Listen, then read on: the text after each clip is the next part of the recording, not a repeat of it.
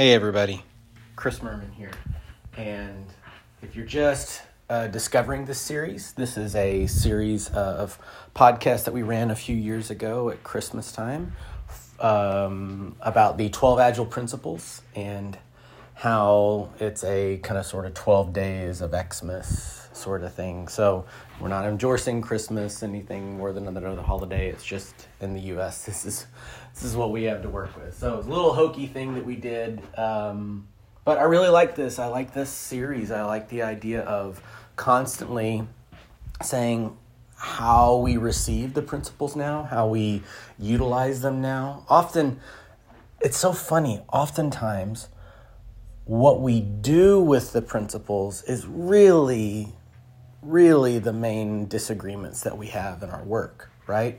It's not that we disagree that welcoming change is a bad thing, right? But what change means to people has obviously shifted and differed over time. In this podcast, you'll hear Jay, Colleen, and Giff talk about a lot about how change is documented, right, in the process. They would talk about, change requests and a lot of acronyms of how we actually document that change and how we ingest that change, right? And this principle, in my mind, never really gets into that. What's funny, what happens is we just say that you should welcome it. We don't say how.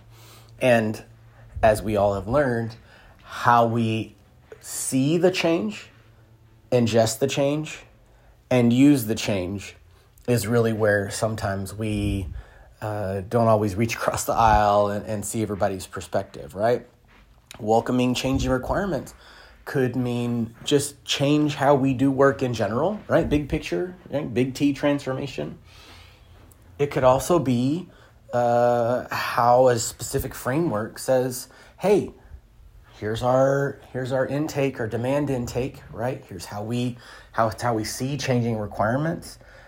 You'll hear some stories from the goers on how they didn't quite take user feedback and they put something out that nobody really used or wanted. And, that's a classic example, right, for all of us. The really interesting part for me is moving forward, right, in 2022 and beyond is, well, how do we see change now, right? If you look at jobs, they talk about, there's traditional org change management, right? How companies, there's roles that are just for helping companies deal with the change that happens, managing the change, which in some ways feels like, hey, how am I going to ride lightning? Despite what 80s rock bands would tell you, right? It's kind of impossible, right? So when we view it, is it a specific role that deals with it? Is it a job of a transformation leader, a coach, whatever you want to call them nowadays, right?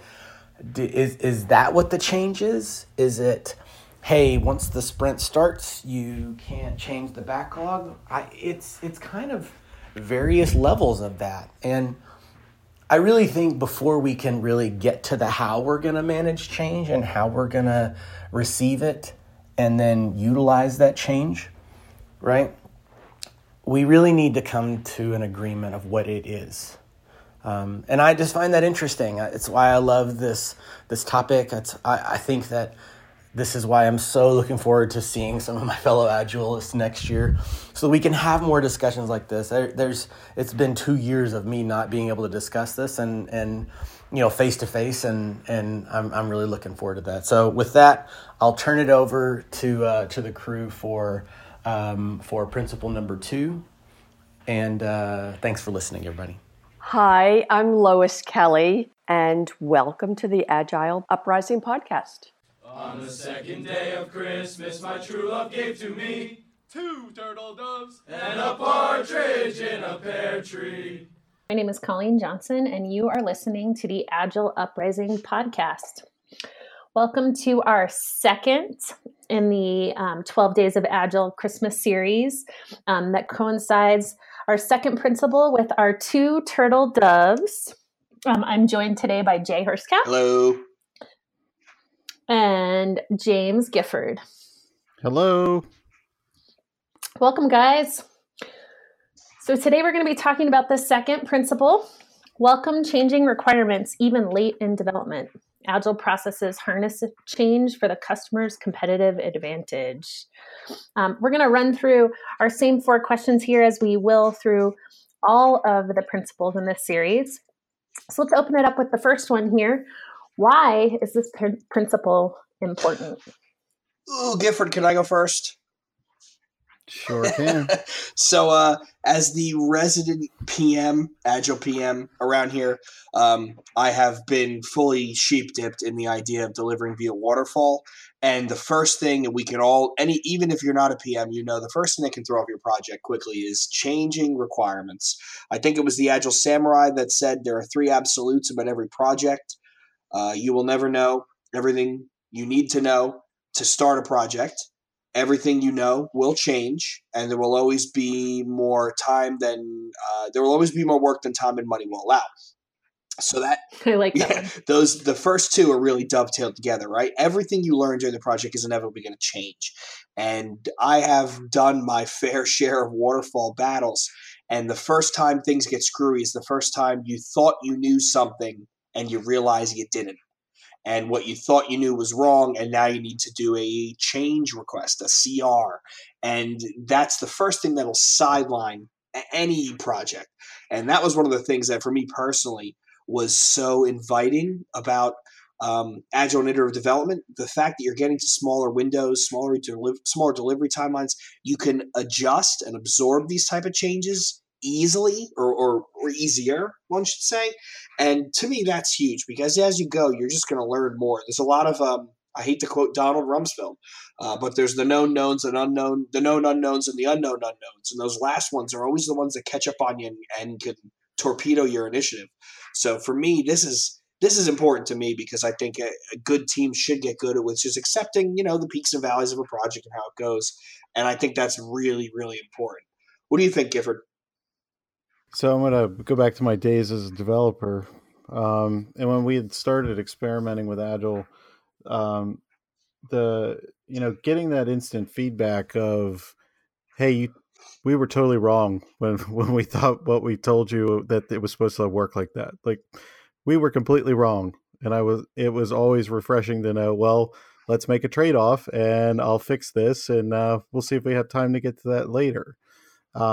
I always had happier customers, and I worked as a data analyst on a team building an application before I got into development. And Jay, I can remember the torturous PCR processes. So this principle just does resonate home for me, because I like delighting customers, and for them to get pretty much what they want, or some version of it that we can make better later, it's just powerful. And a lot of companies still try to employ crazy PCR processes today, even when they're doing Agile. What are your thoughts, Colleen?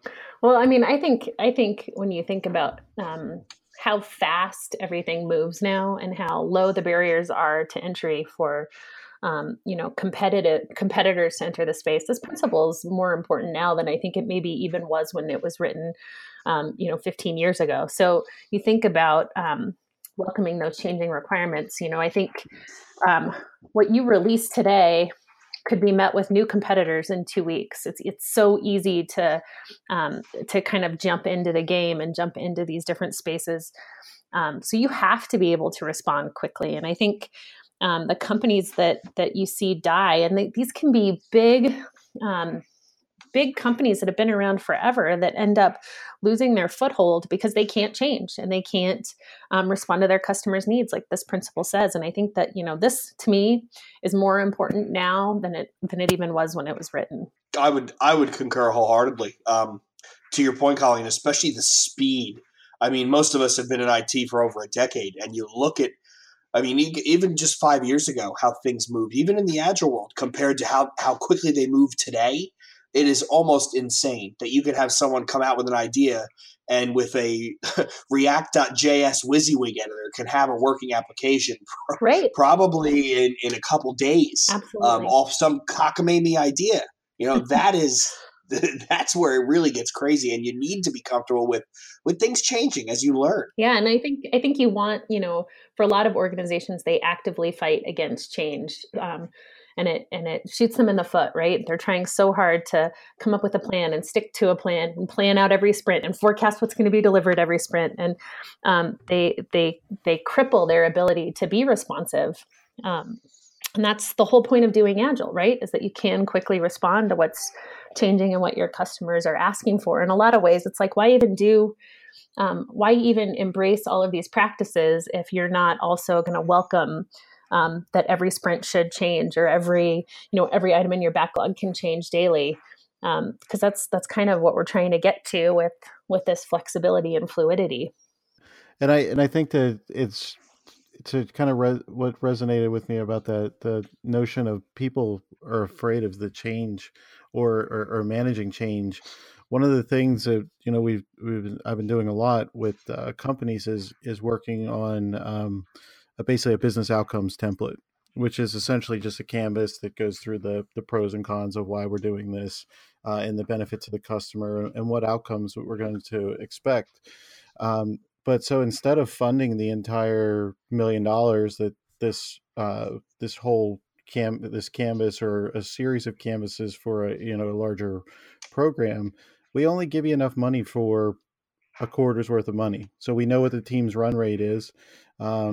And once you start kind of introducing some of those concepts, that whole notion around PCRs and the worry about the budget, it definitely starts to go away, because as people start to measure those kind of outcomes, and they can see, hey, we were totally heading in the right direction, or we're way off.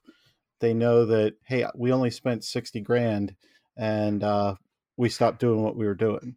And that's when I think that's the mindset shift that would help actually people start to embrace this practice more. When they start looking at the cost benefits, how many times have you been, Jay, or Colleen, in the middle of a project and you're 75% through the budget and the customer's seen it and they're like, yeah, this isn't what we wanted at all.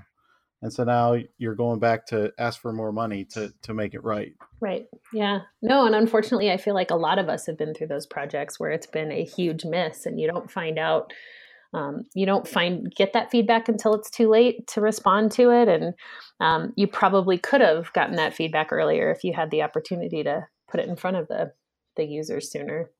And it's the worst feeling in the world, right? When you're sitting there and you've put you and your team have put your heart and soul into something, and then have the customer give you this sort of look like, thanks, but I was expecting this, and this is this is something different. It's the quickest way to kill motivation.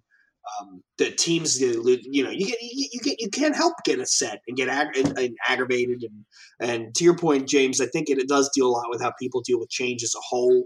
The whole Kubler-Ross 5 stages of grief, and how that relates to how people work their way through a change cycle, and it's the worst feeling in the world. So we need to get comfortable with the idea of change for the customer's advantage. And do you guys have any personal examples where this principle was kind of thrown out the window, and what happened to the project or the team? Because I think you're 100% right, Jay, that this has such a negative impact on team morale. So take away the financial impact to the organization or the potential loss of customers or customer revenue, but the morale hit is huge. Do you guys have any stories you can share about specific projects or teams that have gone through that? Yeah, so it was helping a large, I guess it's a life sciences company, rebuild an e-com platform. And we sat them down and we had the discussion around what's the minimum viable thing we could deliver for the time frame that we had, and still deliver a product to our customers based on some usability testing and some company feedback. And basically the VPs were like, well, it's not good enough unless we have this, that. We better nickel plate, gold plate this. And, so the team set out to deliver, and we got, we went through basically 12 weeks of development, and we we brought customers in for them to kind of look at it, and with the VPs in the room, the customers just completely crapped all over everything that we had kind of delivered, and they're like, you know what, if I was a big hospital, all these metrics and graphs that you've delivered us would be great, but I'm a small mom and pop's retailer, and all I really care about is seeing my inventory levels and maybe some basic usage data. And the team was just completely deflated because, I mean, it had like, when you mouse over graphs and you're on a line chart and it pops up and it gives you like cool percentages and all this really interactive charts.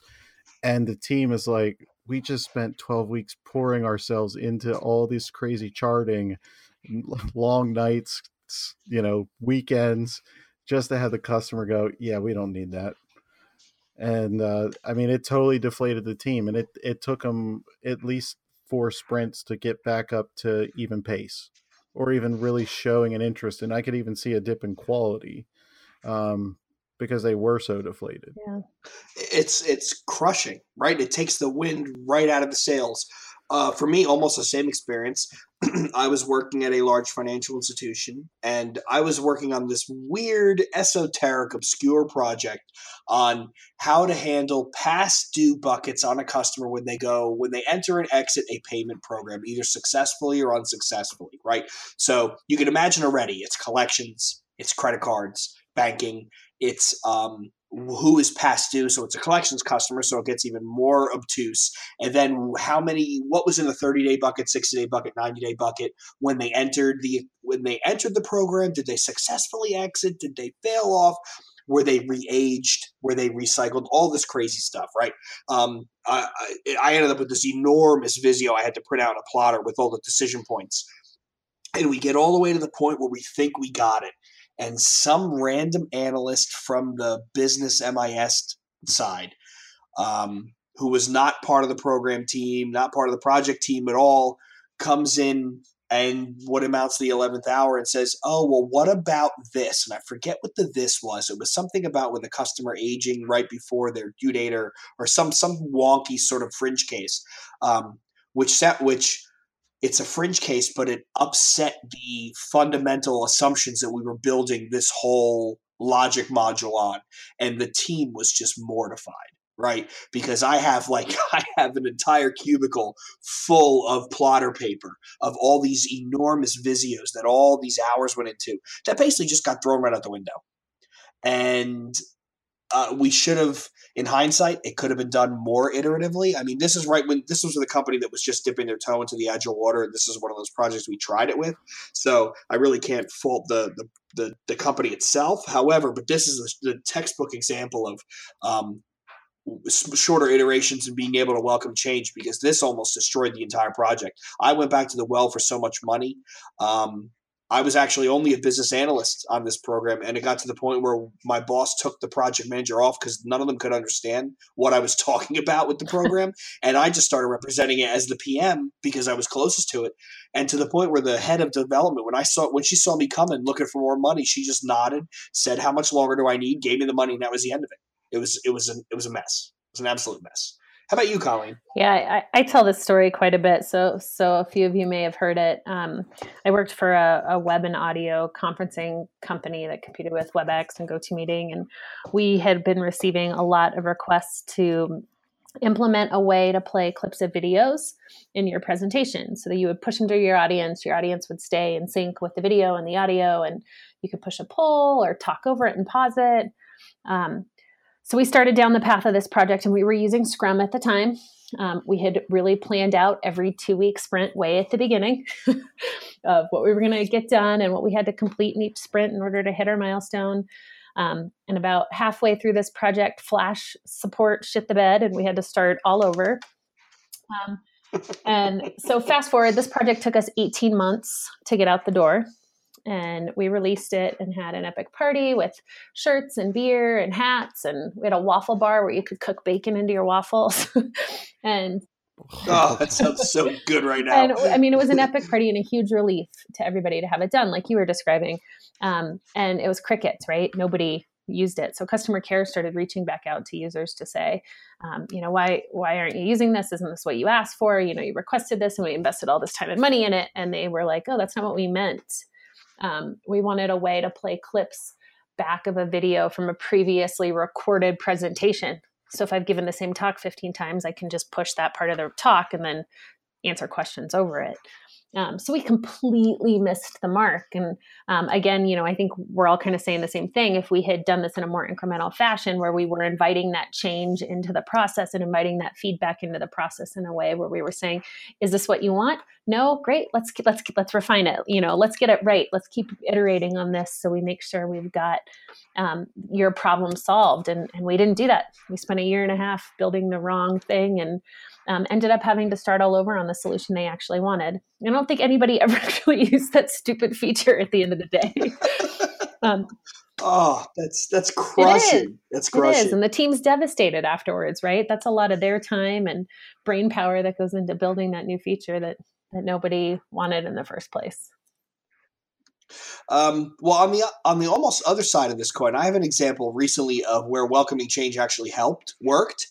So there's a team I'm currently Scrum Mastering that's doing primarily we're plugging away at integration pieces between one vendor built system and our internal custom systems. And a change came up out of the blue where we need to change the actual language and architecture that we're using to deploy this code. So we went from one type of network and utility that's basically run by the enterprise to a completely different one, which is based on, long story short, it's based on OpenShift. So it'll give us the functionality to use Docker and Kubernetes and all this fun stuff. And it really is the right decision for the organization. But this came out of nowhere. So we had to, okay, well, let's go back to the drawing board and see what we got. And because we were looking at small chunks and because the team was comfortable with things changing, we basically all went into a room for a grooming session. I gave a bunch of developers markers and said, okay, well, now with this change, everybody goes up to the board and write the things that we're not thinking about. Write the things that off the top of your head we're going to have to be concerned about. We spent an hour in a room, and we came out with, okay, this is going to end up costing us, an arbitrary number of 30-something points. And in my next update, it was, okay, well, due to the change in approach, we had to change our architecture for the deployment of the integration code. However, it only affects 30 points. We've already slotted it for this sprint, and that sprint, so we look to be complete by this PI, blah, blah, blah. So because we were working iteratively and because we're comfortable with the idea of change and it wasn't a big deal, the team, I was expecting them to be all up in arms, and everybody just sort of went, shook their heads and said, okay, here's my estimate. Let's get back to work. That's awesome. Well, and I think a lot of times you hear teams push back on the ability to welcome change because they feel like so much is planned out for them in advance. So this is something that they don't feel like they have control over. Gif, I guess I'd ask you, have you ever, how do you encourage a team to take ownership for welcoming change at the team level if they feel like they can't do that at the organizational level? That's always a tricky one. So I think one of the most welcoming change events that we had was when the corporation said, we need to get the mobile platform usage up of our product, and they literally had no strategy for how to do it. Literally 2% of the entire population of customers used the mobile platform because it was just awful. And they were like, well, I mean, the worst case thing we do, we send a product owner, a designer, and a developer out to the customer and just have them watch for a day. And for them to kind of even think about that, based on our coaching suggestions, that was them welcoming a change in the way that they had thought about doing it. And it was the miraculous thing about that was they got those 3 people out in the field working with some people in the stores. They realized that, they're using this gigantic laser looks like a Star Trek blaster to scan labels on the shelf. And then they type in some numbers. And so they go through this whole rigmarole of watching them basically take that scanner and create an order with it. And the designer and the developer got scratching their heads. The developer was like, look, I saw this awesome scanning software, SDK at a trade show. We could totally pull this in and build a native iOS app around this and give them like a iPad, or not an iPad, but an iPod Touch. And then the designer's like, well, here's how we could do some screens. Literally on the plane ride back to the office, they come up with this concept. 2 weeks later, there's a prototype built. The next week, they're back out in the field. That experiment ends up going on to save the company like $6 million in proprietary hardware. And now the person can literally do their job standing in the aisle of the store. And the mobile usage of the product was up to 98% when it finally released. That's awesome. The full version of it. And it was like some people taking that courage to embrace the change of how they go and get requirements. Yeah, I love that example because it's out, I think, where the three of us started with our stories, we're all around how the work gets broken down, right? It has to be incremental. We have to be able to put things in front of customers incrementally to get that feedback to harness change. And I love that in this example, you started way at the beginning before, like you said, before requirements are even written, to really understand those needs from the very beginning. I think a big part of the challenge to teams to welcome change. A big part of this ties to, modern agile with creating a safe environment. If you can show someone that it's okay we've created this environment and we're not going to get mad or get upset or report a project red or whatever if requirements change, if we need to pivot and what we were doing needs to get thrown away and we do something new. Setting that stage makes it easier for the team to accept the idea to welcome change. And then to them, it's just another day in the office. The teams that are new to the agile world, I was lucky enough to most recently take over a team that was just getting started with it. Once we established the idea that it's okay that things are going to change and we'll just we'll adapt and deal with it as we go. When things come up now, it's not a big deal. It's more of okay, well, let's replan and see what gets shifted, what comes in and what goes out. And a big part of that is making the environment comfortable for that team to say, okay, well, if things change, it's not just a big deal. I can get away. I can deal with it. It's not like someone's going to come down from the top of the mountain screaming at me. And setting that expectation, I think for me has been huge because it allows people to just, like you said, James, work themselves through that natural life cycle of how people deal with change and they get comfortable with it. So Jay, how do you encourage that at an organizational level? So taking this up now from the team, because I think one of the things I've seen a lot is even in some of the companies I've worked with where they're doing agile by the book and they've got their Scrum practices down or their Kanban practices down at the team level. There's still a product roadmap in place for the next 2 years that says what feature is going to be delivered on what date, and there's no room at that level in the organization to invite change. So what are your recommendations for starting to welcome change in at that level? That's a tough one. So teams are much easier to influence in organizations because they're smaller and more localized. At the organizational level, well, I've had some luck with just not playing dumb, but playing dumb, asking the people at the I guess if we're talking safe, like the portfolio level or even the value stream level, to use for lack of a better example, asking them, well, give me an example of another roadmap where it didn't go so well. And everybody's got those stories, those tribal knowledge stories of projects that have went on for years and years and years and nobody wanted to kill it. And what they thought they wanted, they launched 5 years later and it's completely different. And when that example comes back, my response is usually, so we would be better served by thinking in smaller increments, right? We'd be better served with more frequent touches to our customer to really ascertain where they want to go with it and then build that. And sometimes I'm successful. More often than not, I'm not. It takes constant reinforcement to get people to get it. But you can't. I'm starting to see the current gig. I'm starting to see the light at the end of the tunnel. But it's really comes down to, again, setting the expectation that, well, look at what we've done previously, and that didn't work. Do we really want to do that again? Let's try and do it a different way. And when you start getting people thinking in those smaller increments, and okay, change isn't a bad thing because we're not We're not spending 18 months hammering away on a program to come to find out that the customer, we gave them veal parmesan and they wanted veal piccata or chicken parmesan, right? I always go back to the chicken parm example. We're not spending so much time. That's not so much waste. It becomes easier, and it's a slow process, but it does work.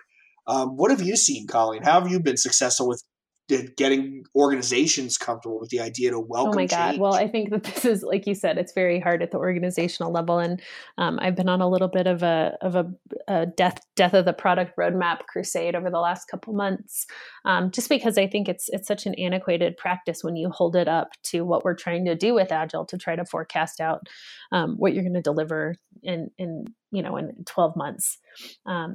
So I like to start there and try to implement a practice for looking at things in the backlog at a product level as options, right? These are all options of things we could do based on feedback we're getting from things that we've already deployed. So creating a, kind of a giant feedback loop that says, at the end of this quarter, we hope to have these 4 or 5 features deployed, and kind of like James was saying, what outcomes do we hope to get from that? And what will those outcomes tell us that will help us pick what to work on in the next quarter? And that often means that you have to have more options available to you than you're going to select, right? Otherwise, they're not really options. And that's a challenge Right. for a lot of organizations. But I think if you can detach yourself from the concept of that plan, I think that plan creates a sense of security, and it's a false sense of security that these are the things we're going to do and these are the things we're going to deliver. And you have to really detach yourself from that and be a little more fluid in what you're going to work on and let the customer kind of dictate what's going to be next. And I think the first part's kind of letting go of that product level roadmap. I will say, Gifford, before you respond, I will say on one of the funniest, not funniest, but almost enlightening remarks was made in my current engagement. I'm knee deep in what was envisioned to be this somewhere between 5 and 7 year program roadmap, like you said.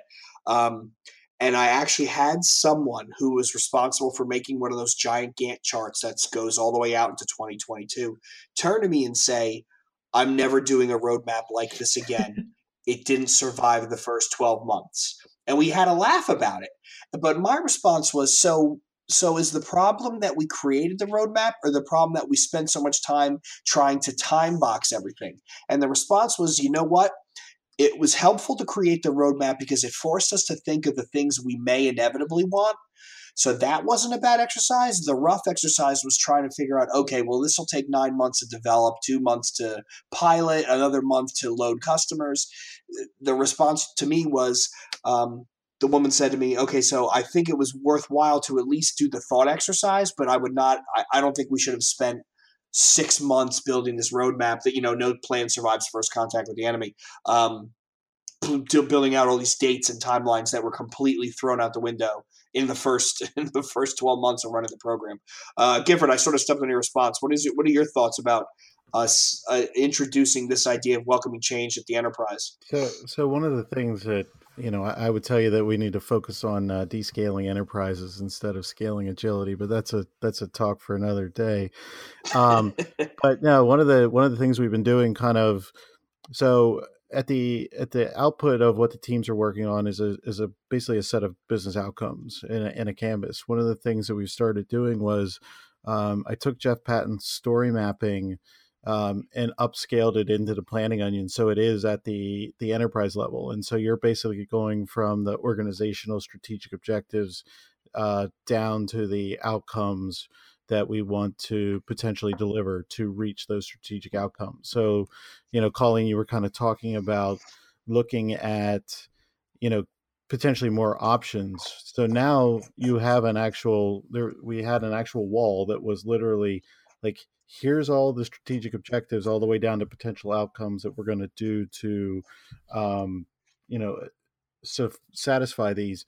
And then we would actually do some quarterly rolling plans. So where Jeff would, at the end of that story mapping session, have you come in and slice out the releases and then the delivery strategies.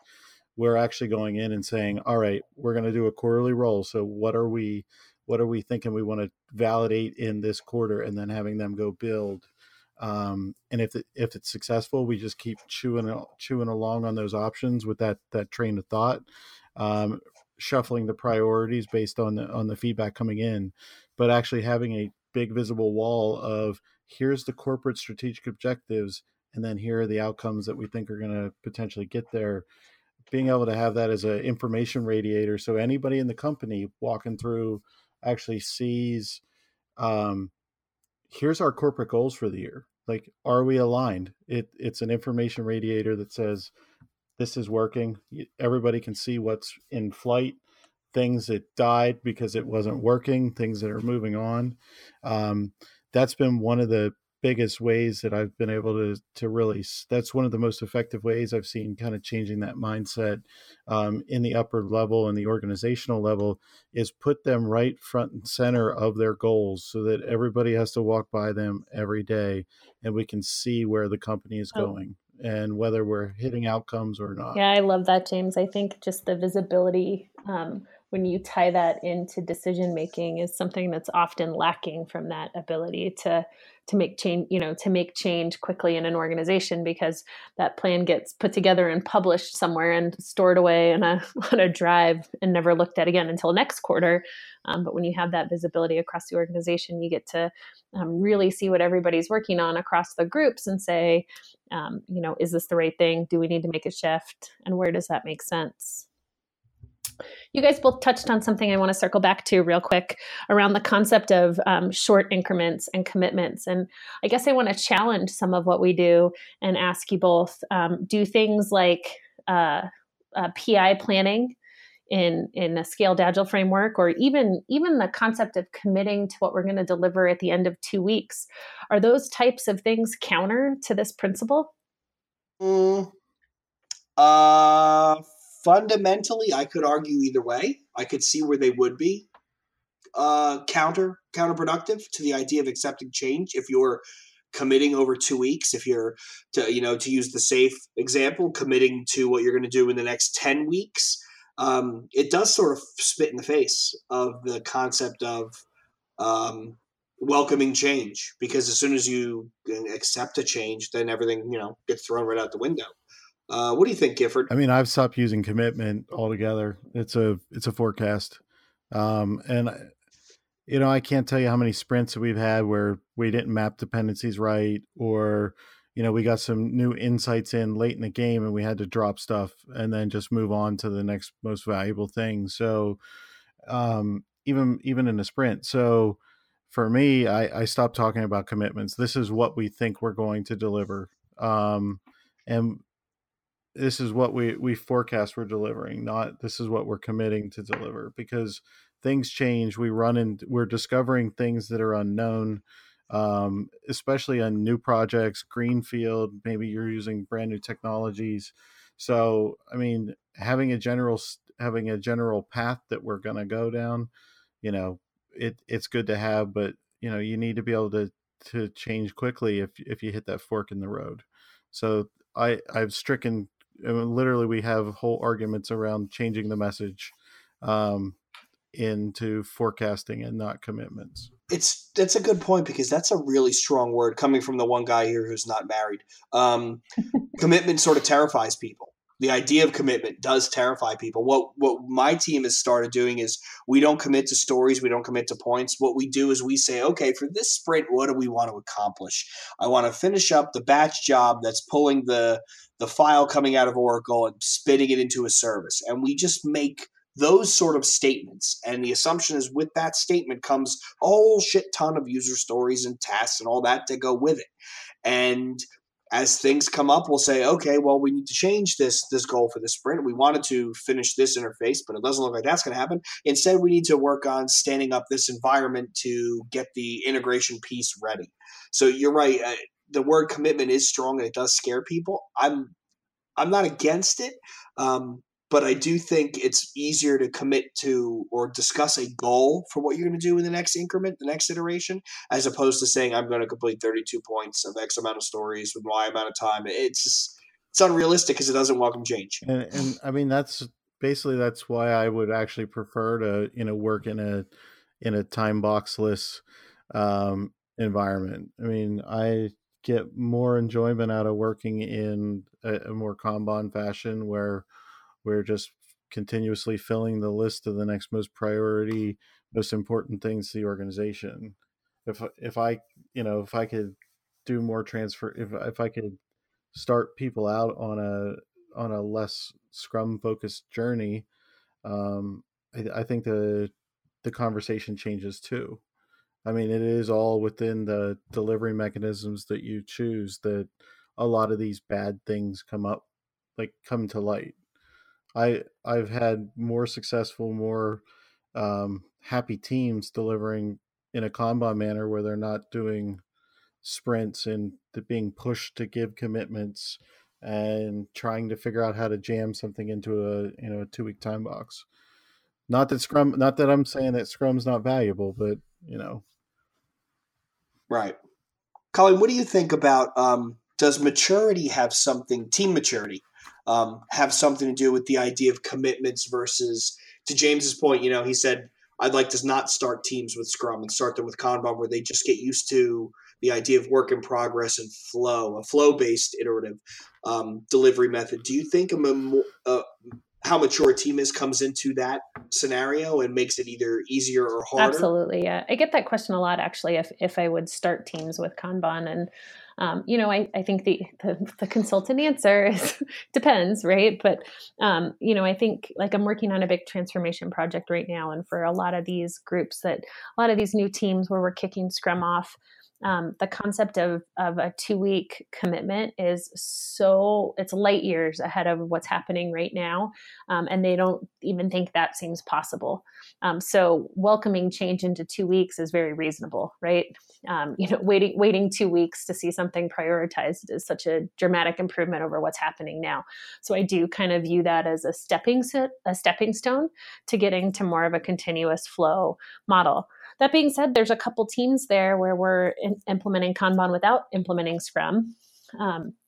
And we're doing that for the teams where their priorities are constantly different every day. So just that concept of a commitment or a target for their sprint would, I think, cripple their morale and enthusiasm towards a new process from the very beginning. So we're taking some of the ops teams and some of the more operational teams and saying, let's start you guys out with Kanban from the very beginning so that you can welcome changing priorities on a daily basis and make sure everybody in the organization is pleased with what you're delivering and can see what you have on your plate. So, and that, in that case, it's not maturity. It's more about the type of work that's coming in on a regular basis and how frequently it's changing.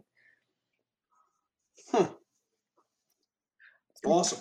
I personally think my experience has been the team I'm currently with now, as they've gotten more mature, we have shied away from the whole rigid sprint planning, sprint commitments, PI planning. And it really has almost a Kanban under the covers appeal where it's really just flow. We have a rough idea about what our priorities are, and we just pull the work in as we go. As one gets done, we pull the next highest priority thing, and it just flows to the point where sprint planning is almost a non-event. PI planning for us is a non-event because we have the work already in our heads about what we need to do. We just let it flow through the system naturally. It is literally Kanban under the covers with the 2-week increments jammed on top of it for perfume on a pig's and I sake. think in a lot of ways, those 2-week increments then become your checkpoints, right? And I've seen teams kind of in the middle of transitioning to a more traditional Kanban approach do exactly what you're describing, where it's Kanban under the covers, but you're kind of bookending that with checkpoints from a Scrum perspective of are we on track? How does this look with our overall objectives? Does anything from a priorities perspective need to change? And I think those compare nicely. Yeah, agreed. All right. I would agree with that as well. We're getting to the end of our series here. So to wrap up, I want to ask if we were to redo the actual Christmas Carol of, what are we on? Two turtle doves. Right, Two Turtle Doves.